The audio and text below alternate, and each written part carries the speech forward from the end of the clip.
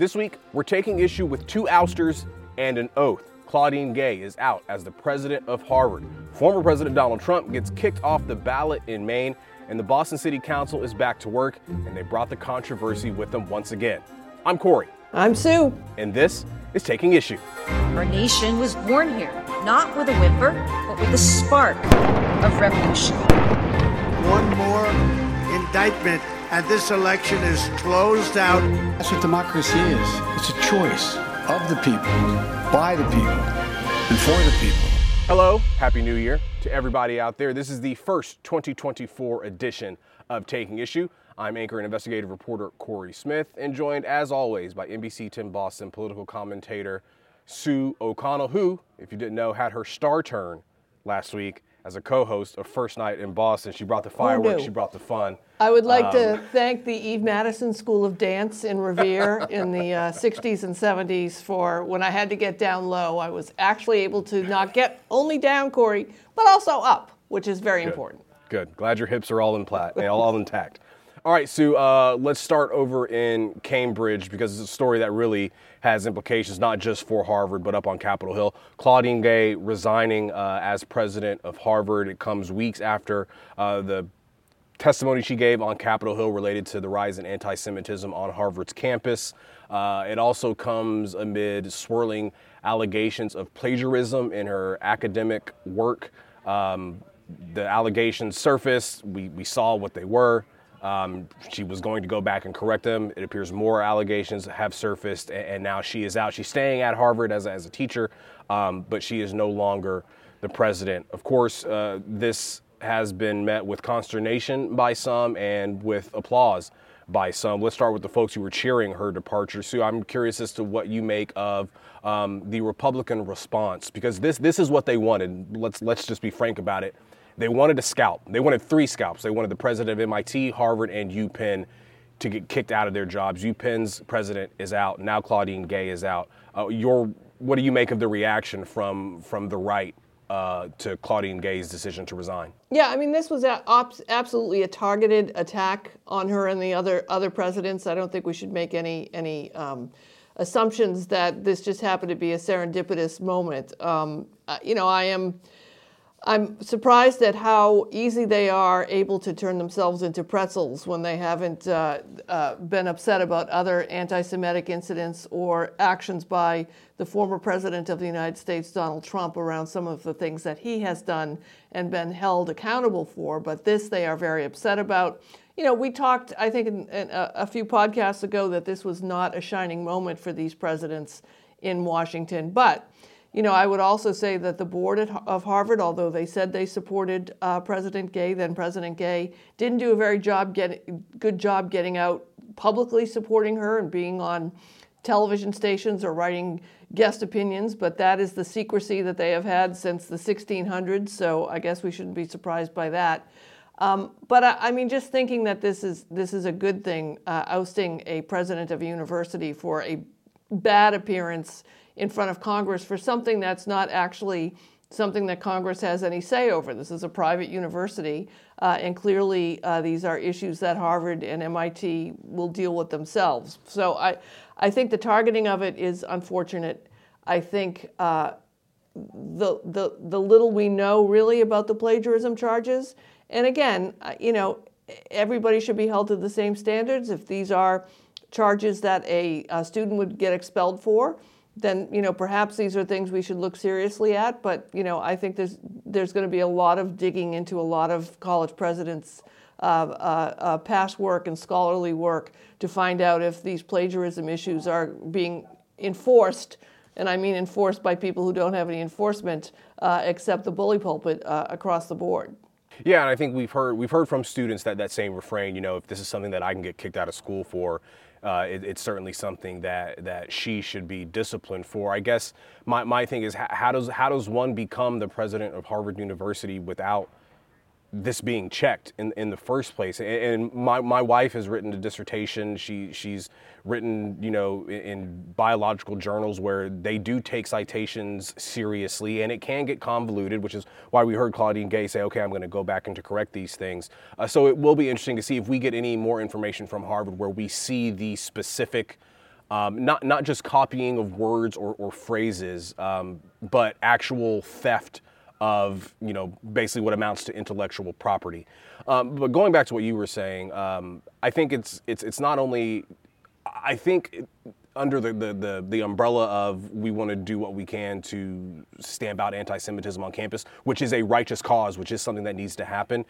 You had folks on the right do this not only for that, but also they want to take on these elite institutions. It's an attack on diversity, equity, inclusion efforts. I can't tell you how many times on social media you hear people calling Claudine Gay a diversity hire, and this is why all hiring should be done on merit basis. And then I think it also, you hear some folks talking about this is an attack on black leadership, and to hear the Ayanna Presleys of the world. And other, black academics talking about the treatment that she's been getting, and Claudine Gay herself, talking about some of the death threats and the racial epithets that have been thrown her way since all of this started. It all plays a role, and I think, as you said, it can't get lost on folks that the same person, Elise Stefanik, in New York, who has joyfully, been in glee over the ouster of UPenn's president and now Claudine Gay, saying, 2 down, 1 to go. She went to these elite institutions. If I'm not mistaken, she went to Harvard. Yeah, well, I mean, that's the irony here, right? You've got, a Ted Cruz, you've got a Ron DeSantis, you have an Elise Stefanik, who all have gone to a Yale or a Harvard, and they're acting as if it's the worst place in the world. Well, if it's such a terrible place, why did you go there? And they also act like it's the most liberal place and most progressive place in the world, where obviously, you can experience it in different ways, but I would challenge that it's probably not. And, also, I'm old enough to have lived through a number of mediocre white presidents of universities and colleges across the entire world. So, I mean, I know we hold Harvard up as this elite of the elite, and I'm not saying that former President Gay was mediocre, but I'm just saying everyone is acting as if suddenly these women and women of color are in charge of universities, and suddenly we're checking their quotation marks in a way that men, white men especially, who have been presidents, have never had their qualifications checked. So I'm not saying we shouldn't do it. I'm just saying it's not an even playing field. And it's just the intellectual dishonesty, if you will. The fact that, as you mentioned, here Elise Stefanik wants to be a warrior against anti-Semitism, which, again, to be clear, is something that is awful and does need to be stamped out everywhere across America. But she also is supporting a presidential candidate who has dined with the likes of Nick Fuentes, who has dined with the likes of Kanye West, both who have majorly dabbled in anti-Semitism, and yet here she is now trying to raise her hand as being this warrior to fight it. It doesn't pass the smell test, but a lot of stuff doesn't pass the smell test in Washington. So we'll see what happens from here. As I've said, when we did a live chat during a newscast, they got their scalp. That's what they wanted. And it's going to continue when you got guys like Christopher Rufo out there who is saying, who doesn't even hide it. To his credit, I'll give him that. He doesn't hide it. He says this is what I want to do. I want to go after these quote unquote woke institutions and these sort of elitist people, and sort of remake higher education in the United States, which obviously does trickle down into the CRT panic in our high schools and elementary schools. And DEI and social emotional learning, even to some extent. This is what they wanted, and they got their way. So obviously, a lot of them are sort of celebrating Claudine Gay's resignation. So that's one of the ousters that we're going to talk about this week. The other one, former President Donald Trump kicked off the ballot. The Maine Secretary of the State, Shinna Bellows, saying by law under the 14th Amendment, he engaged in insurrection. He cannot be on the primary ballot. This comes after Colorado made the same decision, ultimately going to wind up in the Supreme Court. Sue, a lot of the response has been this is going to help President Donald Trump, and not even from the right, from the left. Folks like, I believe Dean Phillips even come out and said that he shouldn't be kicked off the ballot. David Axelrod, he should be kicked off the ballot. What do you make of the decision and the I guess predicament, for lack of a better word, that these state election officials are in when it comes to whether or not former President Donald Trump should be on the ballot?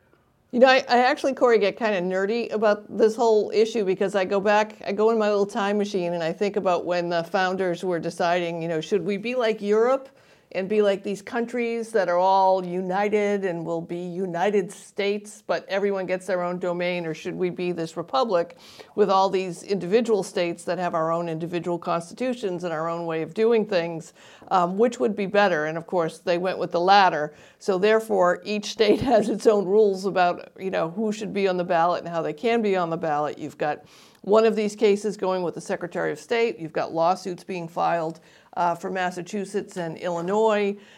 So there's all this patchwork of trying to keep someone off the ballot. And I just keep going back to if Trump was 30 years old, which would make him ineligible to be president, to serve as president if elected, would they have the power to keep him off the ballot anyway? And does the state get to tell these private institutions, again, like the Democratic Party and the Republican Party, who they can and cannot put on the ballot, even if they're ineligible? I mean, if Arnold Schwarzenegger decided he wanted to run and the Republicans said, great idea, he can't because he's not he wasn't born in the U.S. So, you know, could he be kept off the ballot? And it worries me about whatever the Supreme Court decides, and I understand the challenges between let the people vote, keeping someone off the ballot, which could have seriously a violent reaction to that, and also the Supreme Court setting precedent.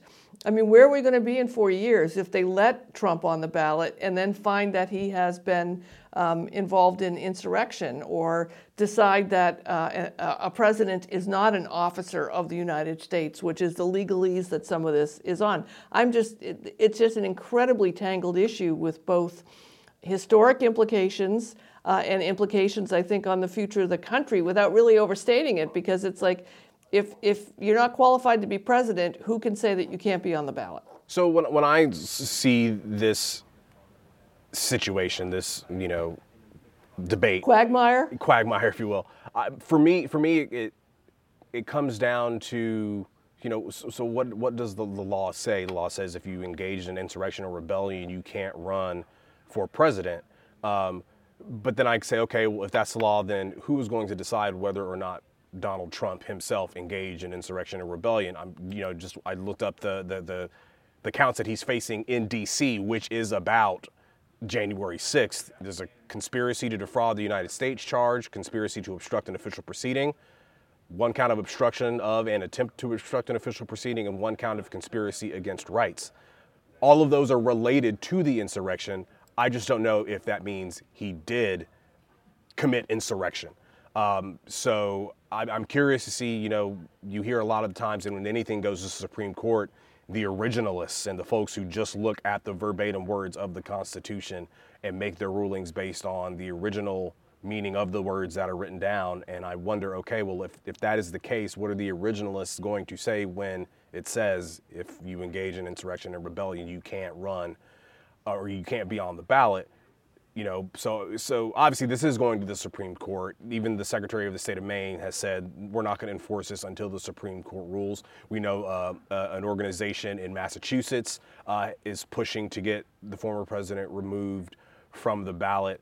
So still a lot of chips to fall on this, but it just makes me just wonder if Nixon was right and it's not illegal if the president does it. Right. Well, I mean, it's also the issue. I keep thinking about what Senator Elizabeth Warren said to us, or Matt, I think, Pritchard, I think she said it to him when Senator Feinstein passed away, and we were talking about her position on one of the committees, and if the Democrats would be allowed to replace her with a Democrat. And Senator Warren, and I'm paraphrasing here, said something like, well, decorum would say yes, but we don't use decorum anymore. Like, it's all out the window. And I think, you know, yes, I think it's clear the founders would say that a president is an officer of the United States. But, you know, and you would think there's no way someone like a President Donald Trump would run for president ever again after being impeached twice and after all the legal challenges he's facing. But here we are. Curious to get your thoughts on how this maybe plays out in Iowa and New Hampshire, where he is going to be on the ballot. You know, all of his opponents have rallied around him, for lack of a better term. They have all said that Donald Trump should remain on the ballot. Do you think this helps them? You know, Nikki Haley has said, "Oh, he's always followed by chaos." Well, here is more chaos. Ron DeSantis has gone a little bit harder at him, but still not full forced. I think he's the wrong guy for the job. Do you think this has any bearing on what we see happen in Iowa and in New Hampshire later this month? You mean in terms of the voters, what the voters will think?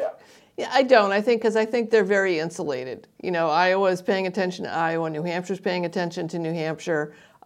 This isn't really any new data for them. Nothing has changed. Trump is still Trump and being accused of what he's accused of. So I think it's really going to have almost zero impact on the voters. Now, to your point, whether or not Haley and DeSantis and Christie pick up and continue to say this is the kind of chaos that we don't want 4 more years of, that might be something. But they're certainly not going to be saying something that the Democrats aren't. Let's stick with Iowa and New Hampshire. Is this the swan song, perhaps, the first and last dance for the Ron DeSantis campaign for president if he doesn't come in a very respectable second place?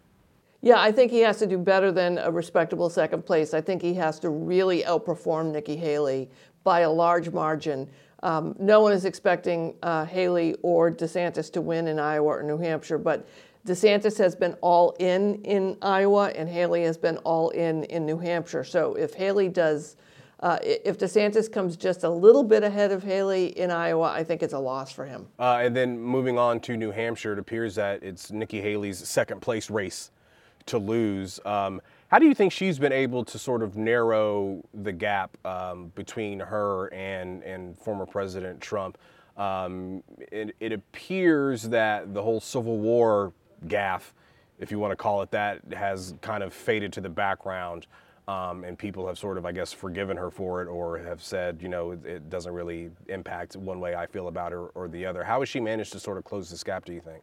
Yeah, I actually talked to a couple of New Hampshire voters over the break, and they said to me that they think of Nikki Haley as almost like a smarter gaffer Biden, that she does have a history of sort of either trying to, you know, find the middle and inarticulately say things, so people sort of give her a pass on it because they know that either she didn't mean it or she was just misspeaking, and it isn't a big deal. So I think we've seen a couple of those. Like I think she said recently to New Hampshire that Iowa votes first and then New Hampshire fixes it or corrects it, which is not what you want to say before No, and Ron DeSantis has already seized on those comments.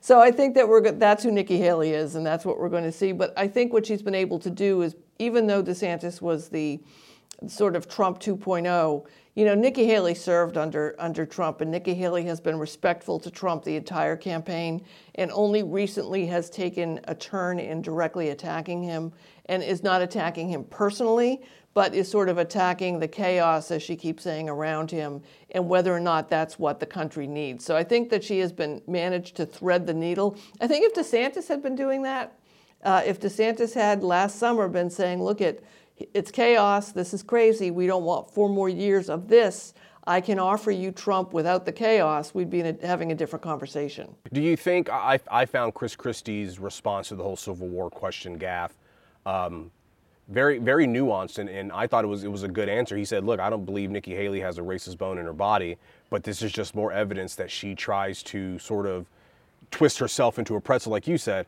to get people to like her and to support her without just coming out and taking one stance. You know, I saw on the CNN town hall that she did, they were asking her about the decision to remove the Confederate flag from South Carolina. And she said, you know, I heard people on both sides, and I believe the quote that she gave was, it's a leader's job to listen to people. It's not a leader's job to decide who is right. Which got me thinking, well, wait a second, if you're in the White House, if you're the president and you've got people saying on both sides of the debate about an issue, you're going to be the one who has to choose who you think is maybe not one is right and one is wrong, but who has the best answer. That is what a leader does. Do you think moving forward that even this could be something that President Trump tries to seize on, that this is just a malleable politician who is going to be at the whim of special interests or anybody whose vote she needs in order to win, and really not stand for something, but try to sort of stand for everything in between.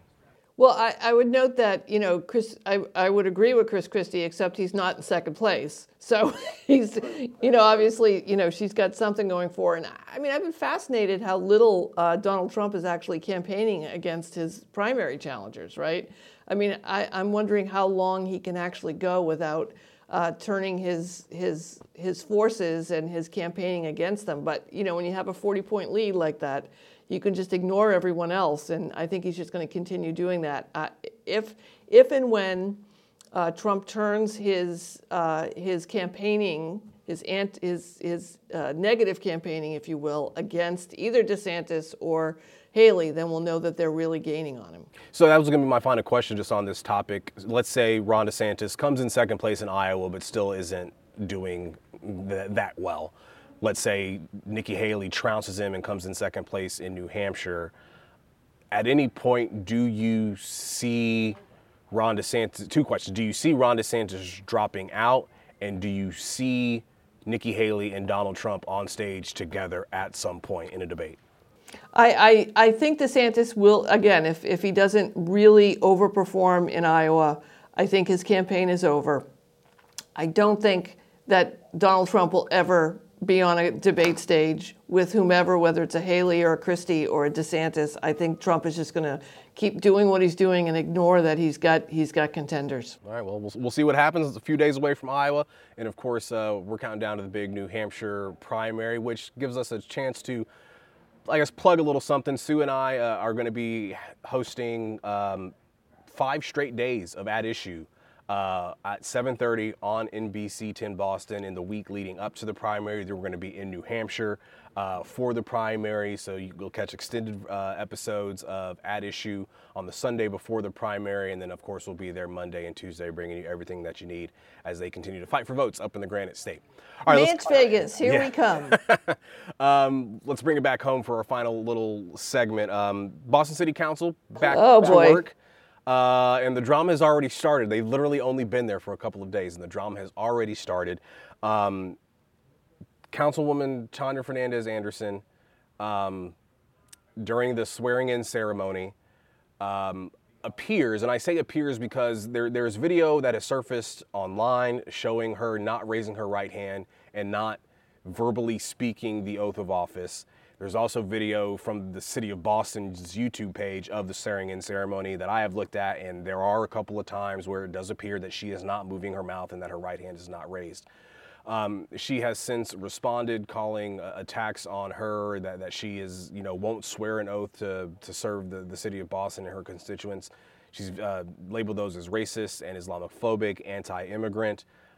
There is some back and forth on whether or not she legally has to be re-sworn in because she did sign on paper to the oath for official record keeping. But Sue, just what do you make of this kind of being the first big headline out of the new council in 2024? So I will grant that obviously the attacks on the counselor are targeted toward her, and we don't know who kind of called attention to this, and it's being amplified by some of the worst social media accounts in the country. And so again, we have another a leader of color, woman, who's being targeted for something which many folks would just say, what's the big deal? So she didn't take the oath and hold up her hand. So I acknowledge that. At the same time, this is a self-inflicted wound, right? If you have an issue with taking an oath, you don't want to use the Bible, you don't want to say it as it is, you go to the people, you go to the clerk and you say, look, I don't want to take the oath, this is how I would rather do it.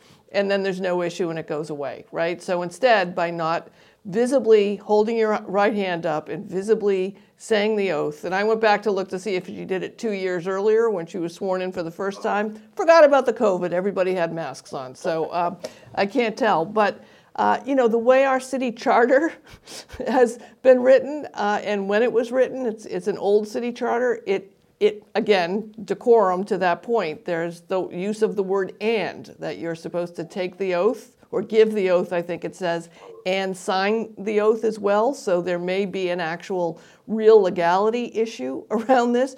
But, I know that the counselor would like us to focus on the work in her district, which I live in. I have rats. I want my rats dealt with. I have a homeless person who's living in a car who we're trying to get services for that we're having a hard time with. There are issues in the city that we need to deal with, and us spending time talking about this is not the time best spent, but it would have been avoided had she just taken the oath or said, I can't take the oath, here is how I want to do it. Because to our point earlier, that's what leaders do, right? Leaders try not to make themselves the point of the story. And to your point, I'll give the councilwoman credit. You, and I hate to put your business out in the street, you have actually directly interacted with her about issues in your neighborhood as a constituent, and she's been responsive to it. We know she's out there doing work on behalf of her constituents and the city of Boston. But yeah, it is stuff like this that, at some point, it does bubble up to where it's not just the trolls on social media who are paying attention to it, but we as a newsroom are having conversations of do we cover it? How do we cover it? When instead, what really matters, and which leads to my next question, what should be on the priority list for this new city council as we enter a new year? Yeah, they're going to have the mayor's budget pretty soon, and they're also going to have the mayor's state of the city, which she'll be, I think, delivering next week. So we'll see what Michelle Wu's priorities are. But the challenges haven't changed for the city, and I think that focusing, and this is always my thing about the Boston City Council. I know there are greater problems in the world that we should all care about, but if you're my city councilor or my mayor, I want you focusing on my neighborhood and my city and my issues. We've got the Boston Public Schools issues with the facilities challenges that they have. We have the continuing influx of migrants who are coming into the city. The mass and cast situation has been dispersed. All the same people, I see them every day. They aren't intense, but they are within a multi-block area that includes Roxbury and the South End and parts of further down Mass Ave. We've got the rodent problem, which is I'm not kidding about, I don't even get scared by seeing rats anymore. There are so many of them. So these are issues I want my city councilors and the city councilors should be working on and focusing on, and who knows what else will pop up. So it's a serious issue. But again, Corey, it reminds me of the Rachel Rollins situation when she was the state's attorney. She blatantly put a target on her back. She had a target on her back, and then she put a bigger target on her back. When everyone is out to get you, you don't go to a fundraiser that would be in violation of what your role can and cannot do. So if City Councilor Fernandez Anderson understands that people are out to get her, then try not to give them easy things to take issue with. Do your job the way you want to do it, state your opinions the way you want to state them, but don't give them fodder so that we're spending time talking about this instead of the work that you're doing within the community. All right, Sue. Thank you so much. That is going to be Happy New Year, Corey. Happy New Year. Happy New Year to you. It's going to be a wild year, to say the least. As Sue mentioned, Mayor Wu's State of the City address is coming up. We're going to be covering that, and of course, we'll be covering the Iowa caucus results, and we might get a return appearance from NBC 10 Boston political reporter Matt Pritchard, who's doing the dad thing. Yeah. So he's going to be on the road covering Iowa for us. And of course, we're going to be still counting down the days to the New Hampshire primary. But that is it for this first edition of 2024 of Taking Issue. For Sue O'Connell, I'm Corey Smith. Have a great day, everybody. We'll talk to you next week.